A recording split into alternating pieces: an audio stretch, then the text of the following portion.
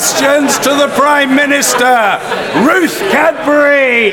Question number 1, Mr. Speaker. Thank you.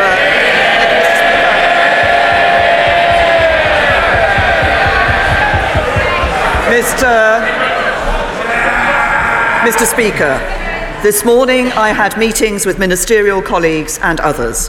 Following my duties in this House this afternoon, I shall have an audience of Her Majesty the Queen. I shall then continue with my duties in this House from the back benches, where I will continue to be the Member of Parliament for Maidenhead. Ruth Cadbury. Thank you, Mr. Speaker. I profoundly disagree with many of the decisions the Prime Minister has made and many of the things she says. But I recognise that she does have a respect for public service and for the future of our country. So how does she feel about handing over to a man who, among many things, is happy to demonise Muslims, is prepared to chuck our loyal public servants and diplomats under a bus, and promises to sell our country out to Donald Trump and his friends?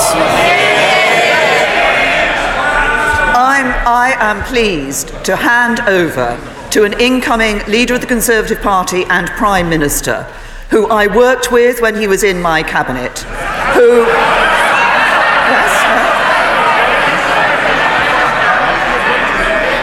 and who is committed as a Conservative, who stood on a Conservative manifesto in 2017, to delivering on the vote of the British people in 2016, and to delivering a bright future for this country.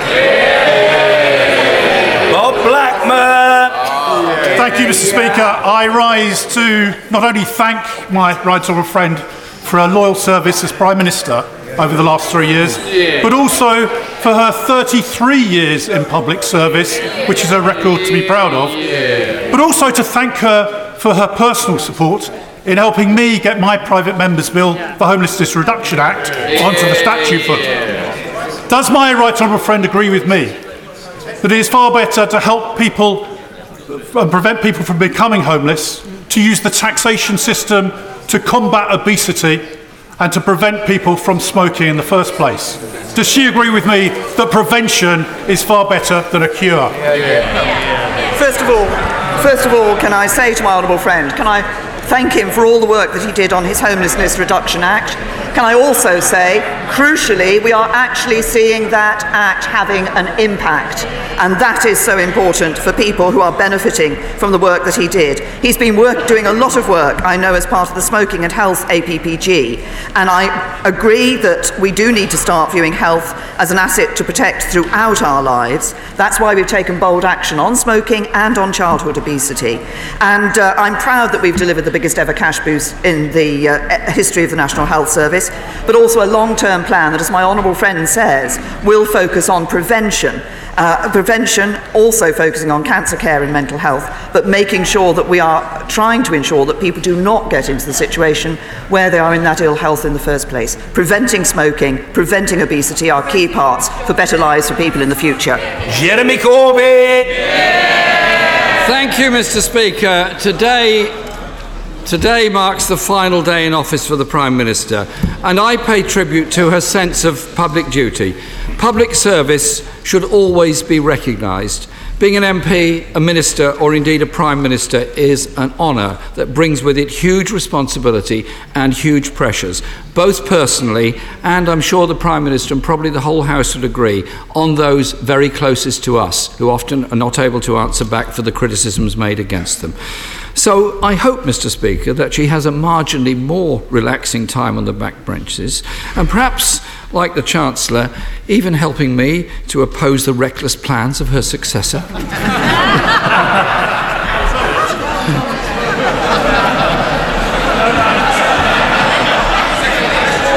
Mr. Speaker,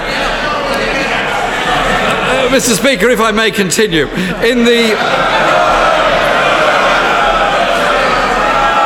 I'm glad the government party's in such good heart today, Mr. Speaker. For tomorrow they won't be. Mr. Speaker, in the last 3 years, child poverty has gone up. Pensioner poverty has gone up. In-work poverty has gone up. Violent crime has gone up. NHS waiting times have gone up. School class sizes have gone up. Homelessness has gone up. Food bank use has gone up. Does the Prime Minister have any regrets about any of those things I've just said? Can I say to the right honourable gentleman, it's very good to see the Conservative Party in good heart, which is more than I can say for the Labour Party. But let me just tell the right honourable gentleman, let me just say something to the right honourable gentleman about my record over the last 3 years and how I measure my record over the last 3 years. It's in the opportunity for every child who is now in a better school. Yeah. It's in the comfort for every person who now has a job for the first time in their life.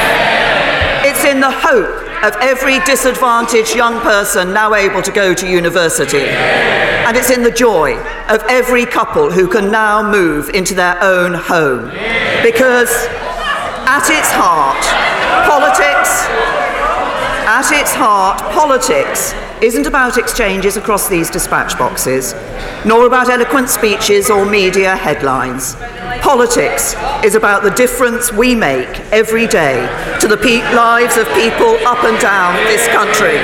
They are our reason for being here, and we should never forget it. Jeremy Corbyn! Mr. Speaker, politics is about real life. Politics is about what people suffer in their ordinary lives. And I didn't mention that per pupil school funding has gone down. Police numbers are down. GP numbers are falling. In the 2017 Conservative manifesto, the Prime Minister promised that no school would have its budget cut, and that they would protect TV licences for the over 75s and halve rough sleeping. Which of these pledges is the Prime Minister most sorry has not been achieved? Can I just point out to the right honourable gentleman, I'm pleased to hear that he spent some time reading the Conservative Party manifesto in 2017. Had he read it properly, he's not been known always for reading the documents that he stands up and talks about. Had he read it properly, he'd have said we did make a pledge on rough sleeping to halve rough sleeping by 2022 and to stop rough sleeping by 2027. I'm pleased to say that in the last year we have seen rough sleeping going down, and particularly rough sleeping going down in those areas where this government has been taking action. Jeremy Corbyn! I don't quite know where the Prime Minister gets her figures from on rough sleeping. All I know is that I travel around this country just like other members of this House, and I talk to people who've had a disaster in their lives and end up rough sleeping. We are the 5th richest country in the world. It is surely wrong that anyone should end up sleeping on the streets of this country. We can and should do something about it. Mr. Speaker, I've often disagreed with the Prime Minister and have many criticisms of her policies. However, I welcomed the reduction in the stake on fixed odds betting terminals, the adoption of the Children's Funeral Fund, and scrapping employment tribunal fees. Which of these policies is the Prime Minister most proud of? What can I say to the right honourable gentleman? I'm proud of all the policies that we have introduced that have been improving people's lives. I'm proud of the fact that through the balanced management of the economy that we have done, we now see more people in work in this country than ever before. I'm proud of the fact there are more children in good and outstanding schools. I'm proud of the fact that the attainment gap between the disadvantaged and the advantaged has been narrowed under this government. And I'm proud of the fact that we are putting the biggest cash boost in its history into our National Health Service. We are ensuring that the National Health Service, the most beloved institution in this country, will be there for people into the future. This is a Conservative government, my government, delivering on the things that matter to people in their day-to-day lives. Mr. Speaker, the Prime Minister may have noticed that none of those things that I mentioned were actually in the Conservative Party manifesto in 2017, but every one of them was a Labour pledge in 2017. On Brexit, the Prime Minister's own red lines ruled out any sensible compromise deal. Only after she had missed her own deadline to leave did the Prime Minister even begin to shift her position. But by then, she no longer had the authority to deliver. Her successor has no mandate at all. Does she have confidence that the Right Honourable Member for Uxbridge will succeed where she has not? Can I just say to the Right Honourable Gentleman, I worked tirelessly to get a good deal for the UK, and I also worked hard to get that deal through this Parliament. I voted for the deal. What did the Right Honourable Gentleman do? He voted against a deal, he voted to make no deal more likely, and when there was a prospect of reaching consensus across this House, the Right Honourable Gentleman walked away from the talks. Every stage, his only interest has been playing party politics. And frankly, he should be ashamed of himself. We've had 3 years of bungled negotiations, and we now have the spectacle of a Prime Minister coming into office with no electoral mandate, looking for a Brexit deal that has been ruled out by the European Union, or in the case of a no deal, ruled out by the majority in this House and by anyone that understands the dangers to the British economy of a no deal. The next Prime Minister thought the Isle of Man was in the European Union and that the European Union made rules about kippers that in fact were made by the government that he was part of. He also said the UK could secure tariff-free trade through Article 24 of the General Agreement on Tariffs and Trade, despite the Trade Secretary, Attorney General, Governor of the Bank of England, all confirming that is not possible. At the start of 2018, it's coming, don't worry.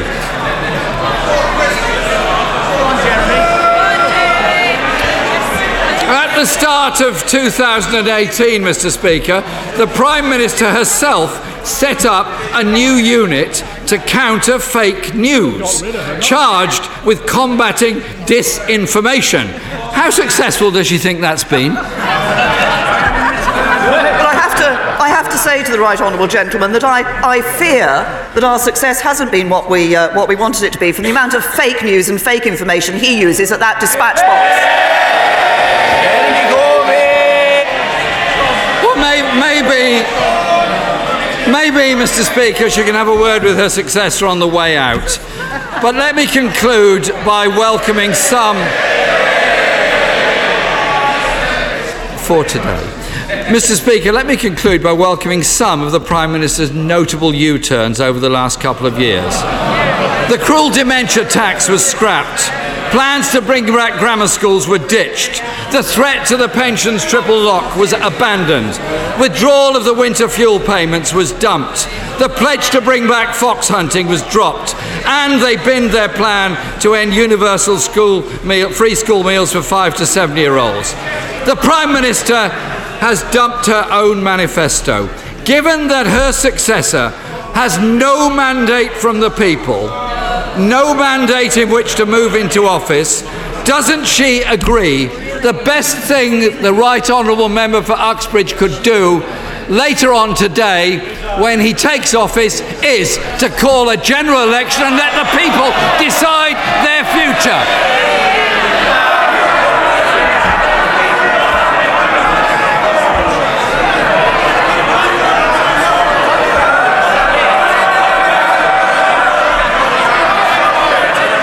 My first answer to the Right Honourable Gentleman is no.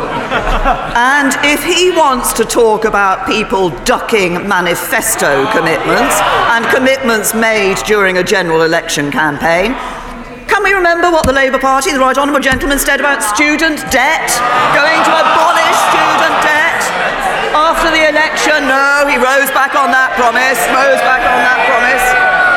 What did he say during the general election? He was committed to Trident. What does he say after the general election? No, he's not committed to Trident at all. He has broken promise after promise to the people of this country. But I say to the right honourable gentleman, as this is the last time that we will have this exchange across these dispatch boxes,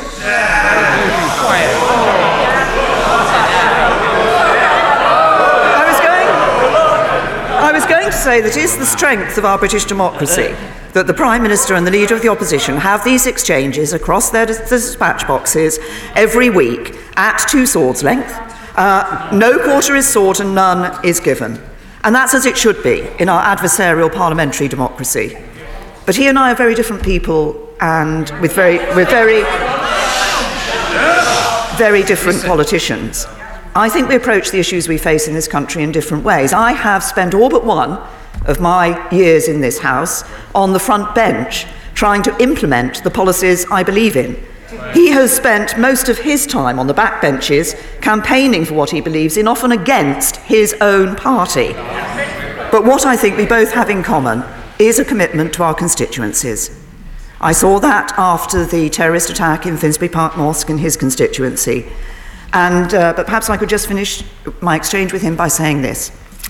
As a party leader who has accepted when her time was up, perhaps the time is now for him to do the same.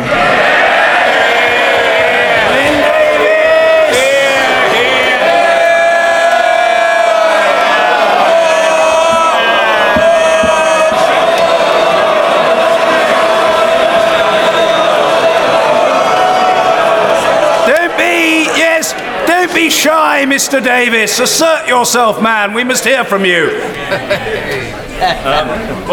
Thank you very much, Mr. Speaker. I first met the honourable member from Maidenhead when she came campaigning with me in Bury in the very difficult days, the dark days of the late 1990s.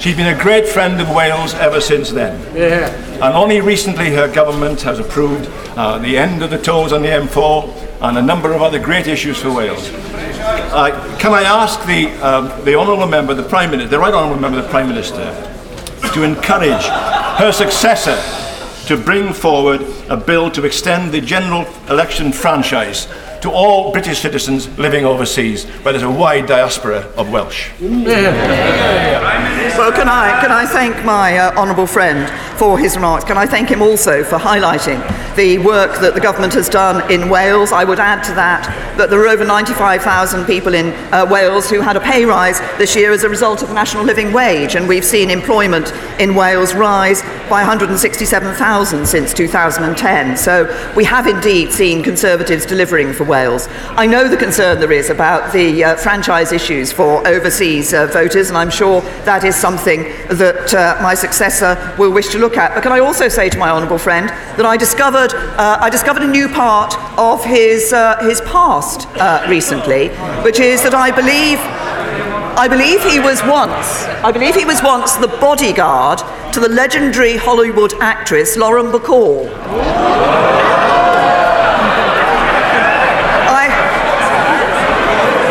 I have to say, Mr. Speaker, I think his red face tells us all. Ian Blackford. Thank you, Mr. Speaker. Prime Minister, it is fair to say that we have had our differences. It has not often been a shared meeting of minds. However, with the Prime Minister standing down today, the time for holding the Prime Minister to account has passed.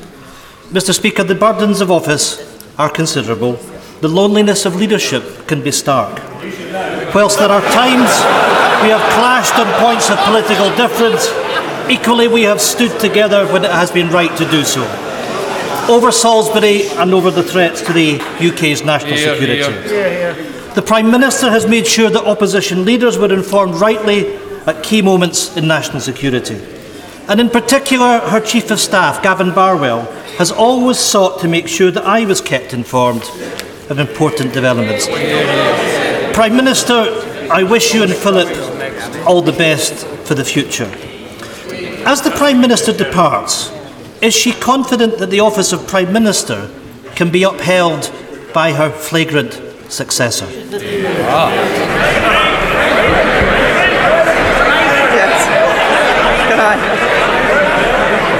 Can I first of all thank the Right Honourable Gentleman for his remarks. He's absolutely right. He and I have a difference of opinion on some key issues, but I've been grateful for the position that the SNP has taken on some of those key issues of national security when it has stood alongside the government as we have faced the actions of our enemy. Can I also say to the Right Honourable Gentleman that I understand the point that he has made about keeping opposition leaders in touch with things that have taken place. And I would also like to take this opportunity, Mr. Speaker, to pay tribute to Gavin Barwell, who was a first-class member.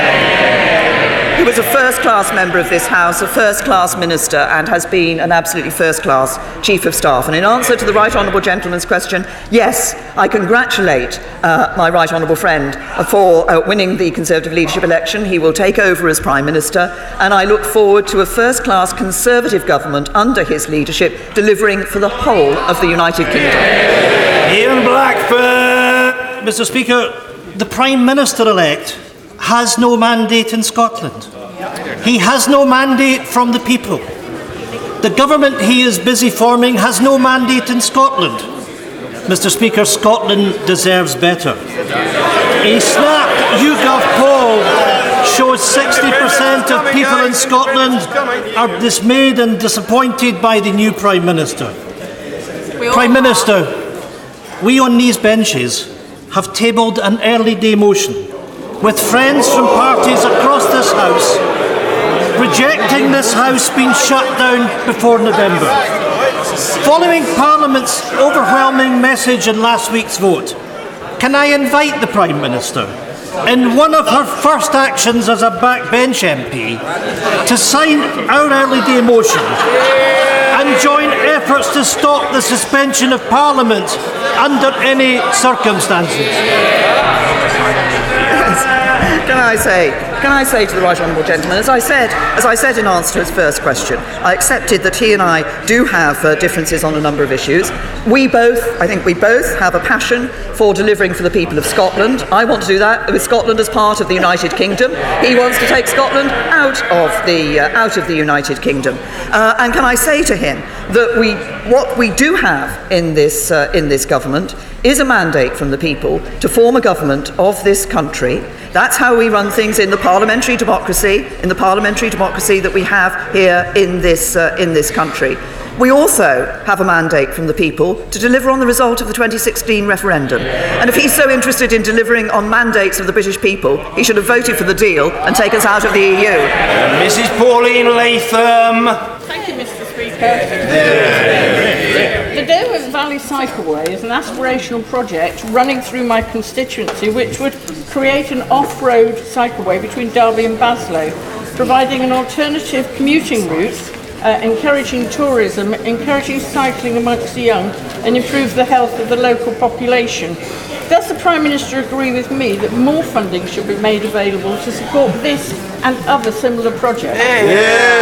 Well, can I recognise the importance of increasing cycling and walking? This is important for people's health, it's important for the local environment, and schemes like the Derwent Valley Cycleway provide significant benefit to the local economy as well as to health and the environment. So we have doubled our spending on cycling and walking in England, and our local cycling and walking infrastructure plan enables local authorities to take a strategic approach to planning improvements in their local cycling and walking, and to integrate those into wider plans for transport and economic development. And I'm sure this is an issue that will continue to be supported by Conservatives in government. Chion Wura.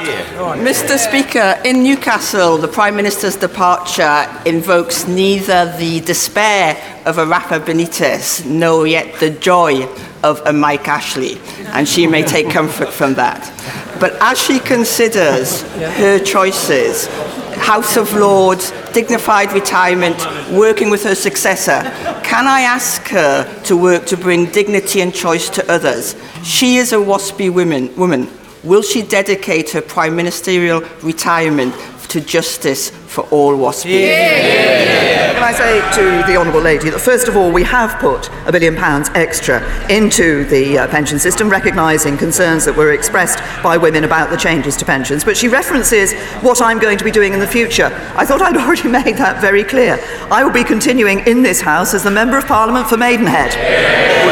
Closed question, Michael Fabricant. Question 14, sir. I'm sure my honourable friend will want to join me in saying how pleased I am with the economic growth that we've seen in the West Midlands Combined Authorities area. Outputs increased 27% over 5 years, productivity increased at twice the national rate last year, and employment has increased since 2011. And I think that the West Midlands Combined Authority shows precisely what a local, visible, innovative leadership can do, and how it can be the key to building a strong economy and a fairer society. Michael Fabricant. With the Prime Minister's active encouragement, the Mayor of the West Midlands was elected in May 2017, and she has supported him and the region ever since. Over £2 billion, Mr. Speaker, has been given to the region by the Prime Minister in form of grants and guarantees for transport and so many other worthwhile projects. So on behalf of the people of the West Midlands, may I thank her, and may I also ask that she continues in Parliament as a strong advocate for local devolution. Well, can I say to my honourable friend, I remember the conversation I had with Andy Street when I was encouraging him to stand for the mayoralty of the West Midlands, and I'm very pleased that he did, and he has been delivering for the people of the West Midlands ever since his election. Can I also thank my honourable friend for highlighting the excellent work that we have done for the West Midlands. Government working with that combined authority shows the benefits of the very local devolution that my honourable friend has referred to, and I think this is a very good example of what that innovative leadership, that visionary leadership can do at a local level in improving the lives of people. Vin Brennan. Thank you, Mr. Speaker. Outgoing American presidents get to pardon anybody they want. If she could, would she pardon her successor for sabotaging her premiership purely for his own personal ambition? Can I say to the honourable gentleman that my successor will continue to deliver the Conservative policies that have improved the lives of people up and down this country since we were elected into a coalition government in 2010. There is a long list of improvements that have taken place in people's lives, and I look forward on the backbenches to giving my full support to the next Prime Minister as he takes us forward, delivering on Brexit and continuing to deliver on those Conservative policies. Sir Patrick McLaughlin. Can I thank my right honourable friend for the way in which she has conducted herself as Prime Minister of this country, for the dignified way in which she has approached the job and her responsibilities. Can I ask her to reflect on the fact that when we both first joined the government in 2010, for every £4 the government was spending, we were borrowing £1. As she leaves office today, for every £34 the government spends, we're borrowing £1. She has left an economy that is in a much more stable position than when it was inherited. To do that, she has had to make some very, very difficult choices, and choices we may not have wanted to make, but we've got the economy on sound footing, and I thank her for it. Well, can I thank my right honourable friend for pointing out that fact about government borrowing, and for highlighting the work that we have done for the economy, delivering that balanced approach. And I'd like to thank my right honourable friend, the Chancellor, for the work that he has done in delivering that. What does that mean? It means borrowing at its lowest level for 17 years. It means the lowest unemployment since the 1970s. Wages growing at their fastest time in a decade, and debt falling. That's what my government has delivered. More jobs, healthier finances, and an economy fit for the future. Yasmin Qureshi. Thank you, Mr. Speaker.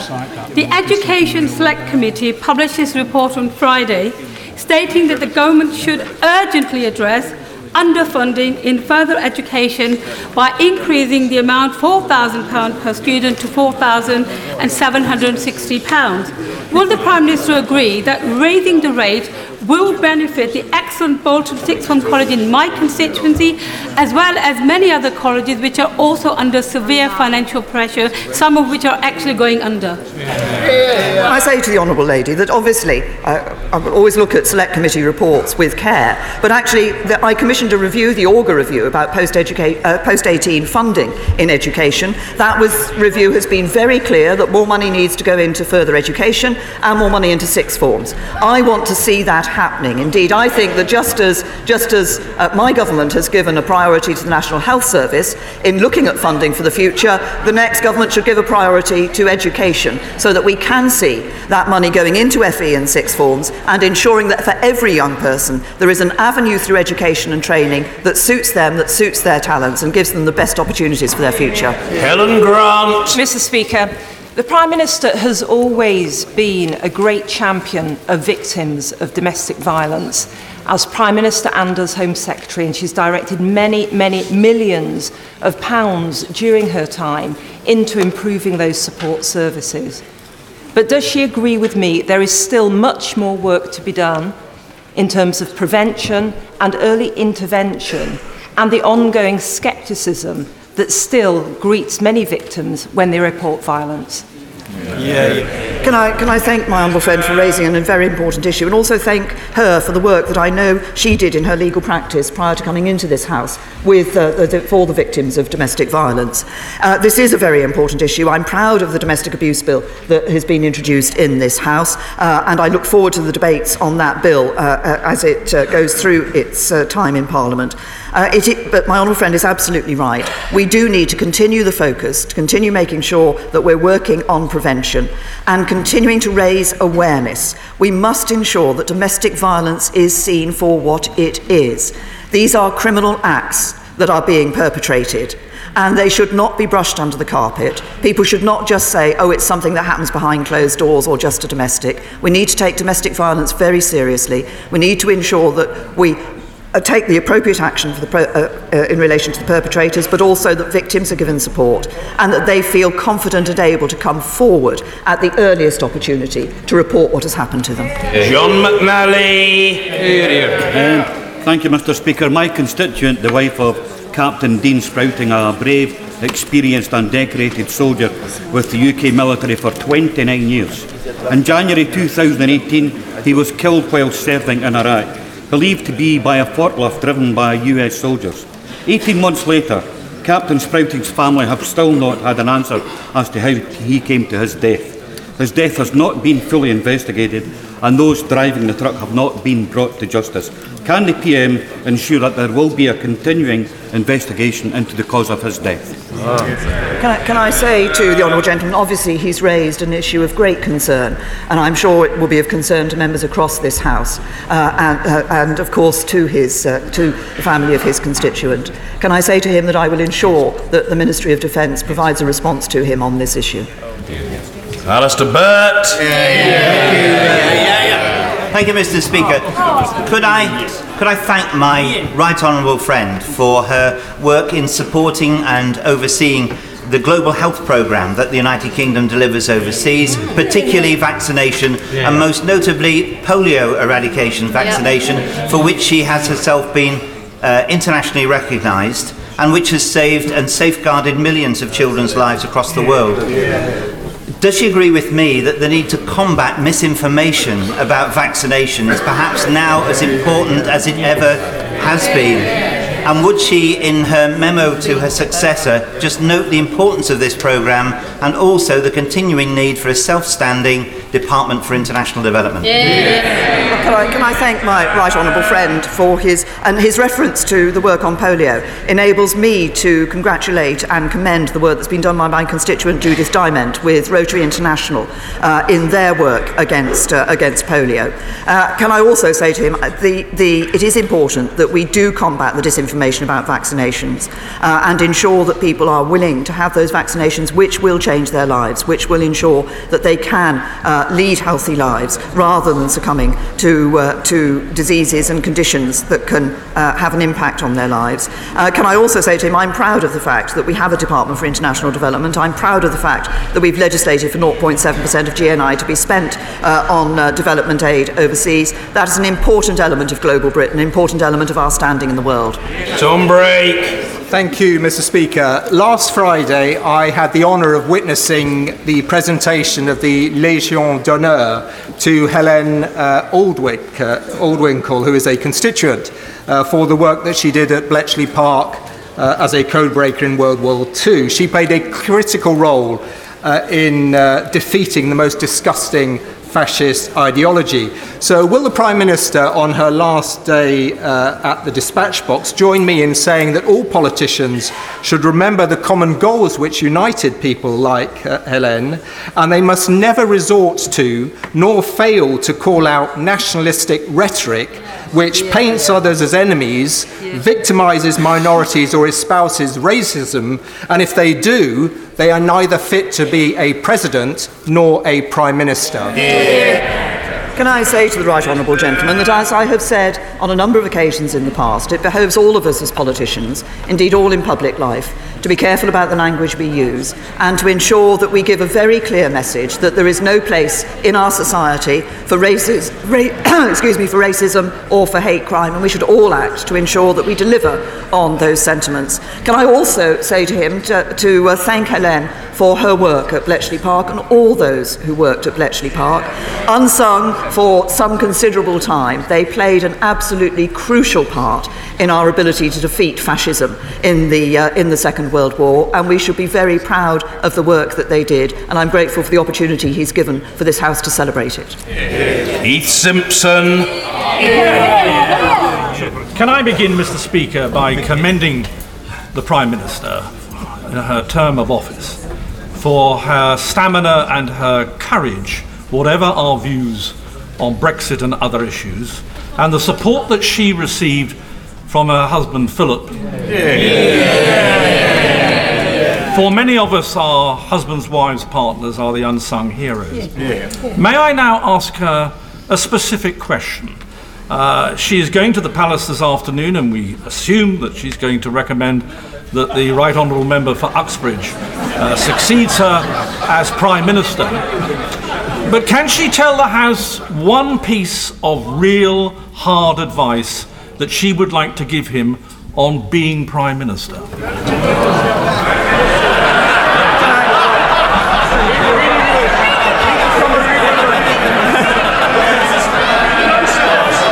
Mr. Speaker, can I say a number of my honourable and right honourable friends from a sedentary position are suggesting that advice should be to read my honourable friend's summer reading list. Can I also say to him that he's given me an opportunity for doing something which I suspect many on my side may not thank me for, but I'm taking a lead from you, Mr. Speaker, in saying that I'm very pleased to be able to see my husband in the gallery today. Vernon Coker. Thank you, Mr. Speaker. I obviously disagree with the Prime Minister on many aspects of policy and the work she's done over the last few years, both as Prime Minister and Home Secretary, but it would be wrong not to commend the Prime Minister on the phenomenal work she's done on bringing forward the issue of modern slavery and tackling human trafficking. And so can I congratulate her on that? But in doing that, there are still many issues and many challenges with respect to this that face us. And can I just ask the Prime Minister, last year, as part of government policy, we locked up 507 potential victims of modern slavery as immigration offenders. That can't be right, and surely we need a change of public policy to treat them as victims, not as criminals. Can I first of all thank the honourable gentleman for his remarks, and can I also thank him for the work that he has done on this issue of modern slavery too, because it's one on which he and I have spoken over on a number of occasions over the years, and he has been a great champion of this issue as well. As he will know, in the Modern Slavery Act that we passed in 2015, we did take action in relation to those individuals who could find themselves at the receiving end of criminal charges as a result, but effectively because they had been forced to act in that way because of modern slavery, and that was dealt with in that issue. We have been looking at how we deal with victims at the referral mechanism, and it is important. We've had an independent review of the Modern Slavery Act that has proposed and made a number of recommendations for improving the way in which victims are treated, and we will be taking most of those recommendations on board.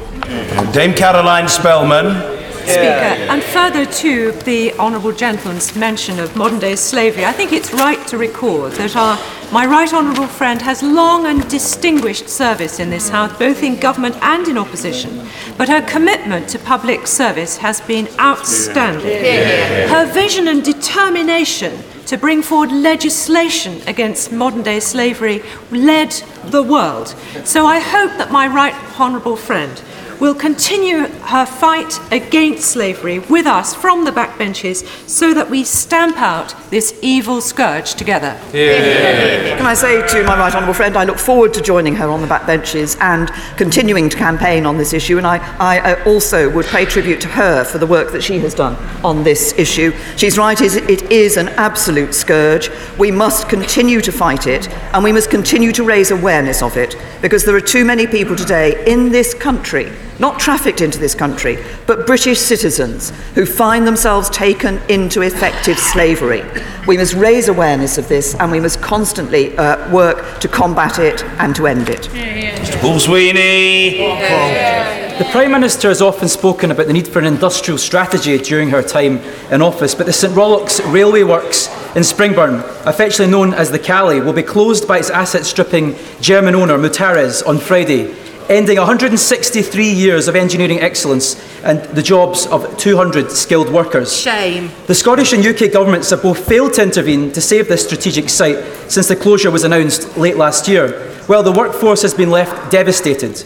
Even though the Prime Minister is losing her own job today, it's not too late for her to act now and to instruct the government to do everything it can to find a way to save these vital jobs and this historic railway works. Will she at least commit to doing that? To the Honourable Gentleman, I recognise the concern that he's showing for his constituency and the worry and concern that there is for those people who are employed in the business that he has referred to. Of course, whenever we see closures of factories, closures of industrial sites, government does act to ensure that support is available for those who do find themselves losing their jobs, should that be the case. But can I also say to the Honourable Gentleman, he says that I said that I talked of having a modern industrial strategy. We have a modern industrial strategy. It is a modern industrial strategy which is setting the background and the framework which will enable the economy of the United Kingdom to be the economy for the 21st century. Charles Walker. Thank you, Mr. Speaker. You are in no doubt, Mr. Speaker, that I think the Prime Minister is a thoroughly good egg, and it's been an absolute privilege to serve on the backbenches with her. Mr. Speaker, this Prime Minister's commitment to mental health has been simply fantastic. It was fantastic when she was the Home Secretary and fantastic as Prime Minister. The Stevenson Farmer Review into workplace mental health. Sir Simon's Wesley Review into the 1983 Mental Health Act. Her commitment to reducing the tragedy of suicide and putting her office behind that, and the introduction of places of safety for people experiencing a mental health crisis. Mr. Speaker, we have been filling the Prime Minister's diary up with future commitments as she authors the next chapter of her political life. But can she find space for a few more paragraphs on mental health? Can I thank my honourable friend for his intervention, his question. Can I also thank him and my right honourable friend, the member for Chesham and Amersham, for the dignified way in which they conducted the Conservative Party leadership election. He has been an advocate for government doing more on mental health for his time during his time in this House, and he has championed the need for us to do more on mental health. I want to continue to ensure that we do indeed take forward. We have set the record in putting that record funding into mental health, in having those essential reviews, Stevenson Farmer and Sir Simon Wesley's review. We now need to ensure that we implement the proposals, that we take this forward, because if we do so, then we will make a significant improvement in the lives of those people with mental health problems. I bet. Thank you, Mr. Speaker. Professor John Snowden of Sheffield Hallamshire University Hospital has just received a top NHS award for pioneering work on stem cell transplantation for MS sufferers. Mr. Speaker, I'd like to declare my own personal interest in this, in that John Snowden and his excellent team were responsible for my own transplant last year for multiple myeloma, a form of blood cancer. Will she now give an assurance, as she steps down as Prime Minister but remains an MP, that she won't support any form of Brexit which prevents John Snowden continuing to work with his EU colleagues on the board of the European Society for Blood and Marrow Transplantation, which will continue to advance this treatment for patients with myeloma, MS and leukemia? Can I say to the honourable gentleman that, first of all, I commend the individual that he's referred to for the work that he has been doing. I'm not aware of the particular organisation that he has referred to, of which the consultant he's referred to is a member. But can I just say to the honourable gentleman that I do want to see a relationship between the United Kingdom and the European Union in the future that enables our scientists, enables our academics to continue to work with those in the EU, as well as those around the rest of the world, to do the pioneering work, which, as the honourable gentleman has said, from his own experience, is changing people's lives and improving those lives for the better. Ah yes, a singular denizen of the House, Sir John Hayes. Thank you, Mr. Speaker. The Prime Minister and I first encountered the bumping pitch and blinding light of parliamentary life together in 1997, and since then, over many tests, I've endured some defeats and enjoyed many victories. As she reflects on her innings on the front bench, will she count as amongst her greatest achievements the falling number of workless households, which succour personal responsibility, secure family stability, and nurture communal pride? Will she continue that work, and in doing so, unite the whole House in that mission? Can I thank my right honourable friend? Can I also thank my right honourable friend for all the work that we did together when he was a Home Office Minister? He worked very hard to ensure that what I believe is an extremely important and pioneering piece of legislation, the Investigatory Powers Act, went through this House, and I'm very happy to welcome the fact that we now have that low number of workless households in this country. We all know that children brought up in a household where there is work are more likely to do better at school and more likely to succeed further in their own lives. It's an important aim to reduce the number of workless households, and one that I would have hoped could be accepted and championed across this whole House. Austin! Thank you, Mr. Speaker. And can I start by associating myself completely with the final answer the Prime Minister gave to the Leader of the Opposition about his need to consider his future. And can I tell her this as well? Hold on. Can I tell her this as well? It's absolutely clear to me that the vast majority of Labour MPs agree with her too. Completely right. Now, Mr. Speaker, hundreds of people have come to my community meetings in the last few weeks. They're worried about antisocial behaviour, they're worried about car crime, they're worried about burglaries, and they're worried about violent crime too. They want more police on the streets, and they want more criminals locked up. So will she urge her successor to make sure West Midlands Police gets all the support it needs to keep people in Dudley safe? Well, can I first of all congratulate the honourable gentleman on his appointment as trade envoy to Israel. I think he's done a lot of work on anti-Semitism and should be congratulated for that work too. We have,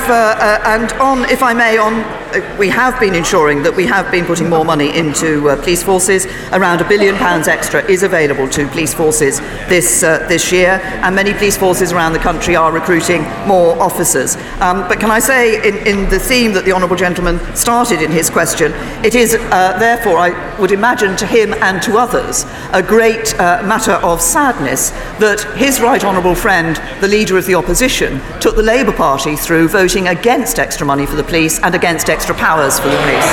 Victoria Prentice! Mr. Speaker, 31 people were killed in Idlib yesterday and many tens of thousands of people displaced again. I would like to thank the Prime Minister for her personal commitment to Syria and for international development more widely. And I would like her to join with me in reassuring the people of Syria that all of us here will continue to remember them. Can I say to my honourable friend, first of all, I commend the work that she did in setting up Singing for Syria, which has been raising funds for people in Syria, and the commitment that she has shown to the people of Syria. We remain, and the Conservative government will remain, committed to working for a political solution in Syria that can provide the stability and security that the people of Syria deserve. Nigel Dodds. Mr. Speaker, and can I join with others in thanking the Prime Minister for her years of public service as Home Secretary and as Prime Minister in the thoroughly decent and dedicated, honourable way she has carried out all of her duties, and the very courteous and proper way that she has had in her dealings with us as a party. And working together, we have ensured that there actually is a Conservative and Unionist government of the United Kingdom, which will please many in this House, and I'll also please Labour members by saying that we have ensured that there's no early general election. Now that the Prime Minister has more time on her hands with her dear husband Philip, I urge her to come to Northern Ireland and avail of the many walking opportunities there. She will have seen the wonderful Open Championship this weekend in Royal Portrush. A credit to Northern Ireland, a credit to the United Kingdom, the warm hospitality of the people of Northern Ireland show, and it is very open to her as well. Can I thank the Right Honourable Gentleman and thank him for the discussions that we have had and the support that he has continued to give to the Conservative and Unionist Party so that there is a Conservative and Unionist government in this country. Can I thank him for the warm welcome that he has given for me and Philip to Northern Ireland. I've enjoyed my visits to Northern Ireland, but I'd like to congratulate all those in Northern Ireland involved in putting on the Open Championship at Portrush, with the slight issue of the weather, I think, which may have favoured those who came close to the top of the championship, but it was an excellent championship put on, and I think many people will have seen the delights and benefits of Northern Ireland when they attended that event. Jacob Rees-Mogg. Thank you, Mr. Speaker. As somebody who has not invariably seen eye to eye with the Prime Minister, may I thank her for her remarkable public service and for showing that highest of virtues, a sense of duty, and on top of that, being willing to deal with people who must on occasions have been annoying to her with enormous courtesy. Mr. Speaker, on behalf of many people, may I thank the Prime Minister. Thank you. Can I thank... The honourable gentleman's voice carries, I was able to hear his question, but I'm at least as interested to hear the answer. The Prime Minister. Mr. Speaker, can I thank my honourable friend for his remarks, and can I say to him that the point of this place is about debate and argument and discussion about the issues that we all believe and that matter to us all so passionately. And those debates and discussions are best held when they are held with respect and courtesy. And I thank my honourable friend for the courtesy that he has shown to me in our discussions together. And I look forward to probably continuing some of those discussions when I join him on the back benches. Jo Swinson. Thank you, Mr. Speaker. When I think of girls growing up in Eastern Bartonshire, it is inspiring for them to see women in positions of power, whether that's as First Minister of Scotland or as Prime Minister of our United Kingdom. Can I ask the Prime Minister what advice she has for women across the country on how to deal with those men who think they could do a better job but are not prepared to do the actual work? Prime Minister! My advice...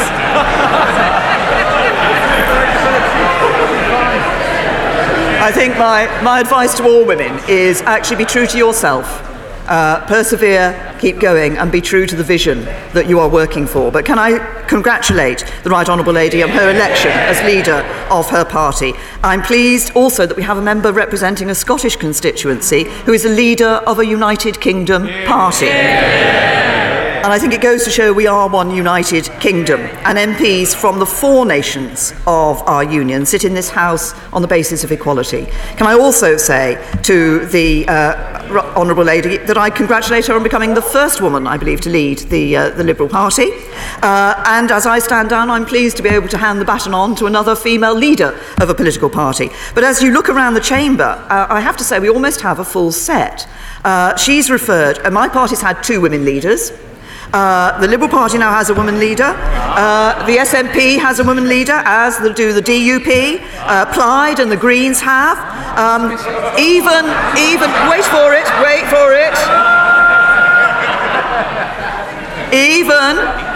Even the independent Tigger group, Change UK, or whatever they're calling themselves this week,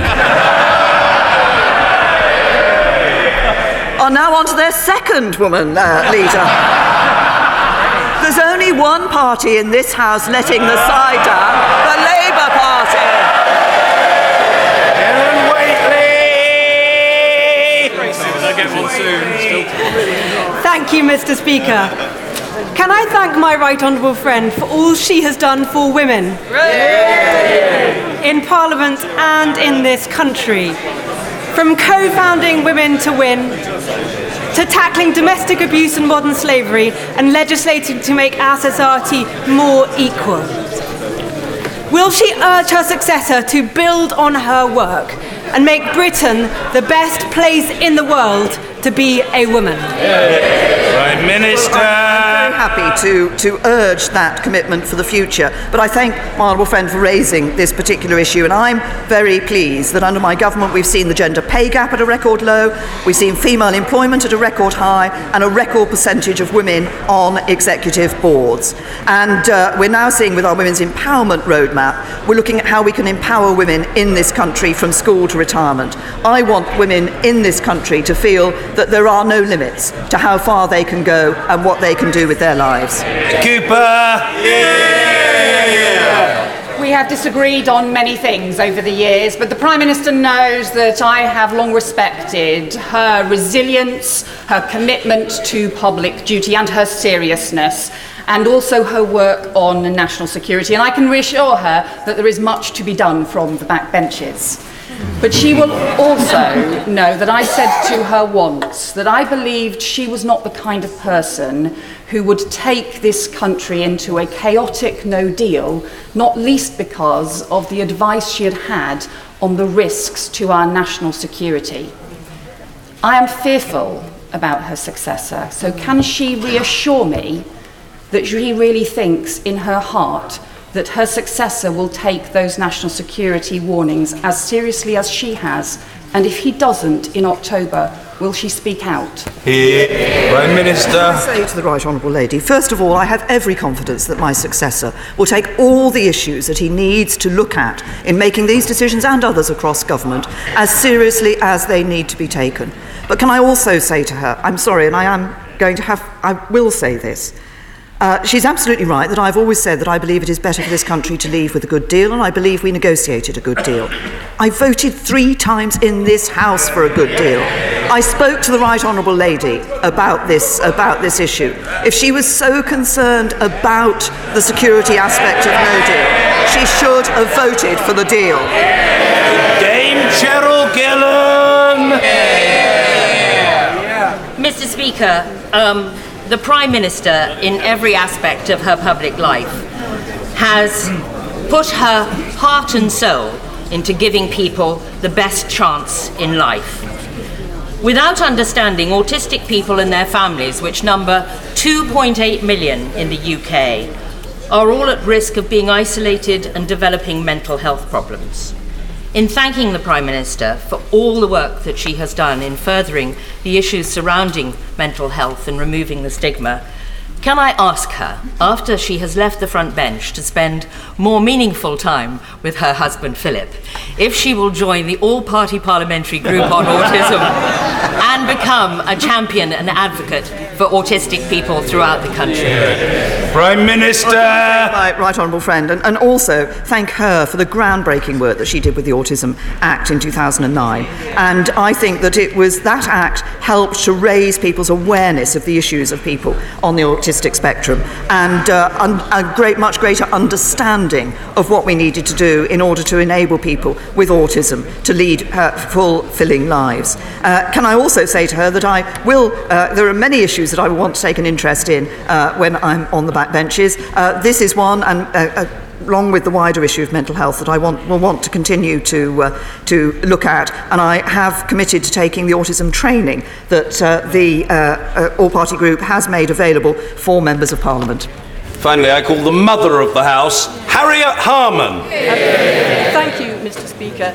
It's always a historic moment when a Prime Minister leaves office, especially when the country faces such difficult times as we do ahead. But her departure marks another milestone, because though we're on to our 77th Prime Minister now, she is only the second woman ever to have held that office. And she put tackling human trafficking and the horrors of domestic violence as a priority at the heart of her government. And can I say that in that respect, her legacy is secure, because everyone in this House backs that, and we will all be committed to taking that forward. Even her harshest critics must recognise her integrity, her commitment to public service, her dedication to this country, and those are qualities that none of us should ever take for granted. But can I just offer her a word of sisterly advice? Sometimes you just have to be a bit more careful when a man wants to hold your hand.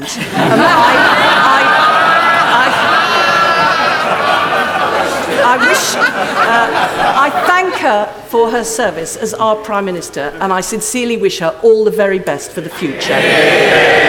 Prime Minister! Well, can I thank the Right Honourable Lady for her question? And of course, the Right Honourable Lady joined this House in 1982 when there was a female Prime Minister, but very few women in this House, and she has played a very important role, and she can be proud of the role that she played in ensuring that more women came into this House as Labour members of Parliament. And she started something which has started to change the face of this House, which has been very important.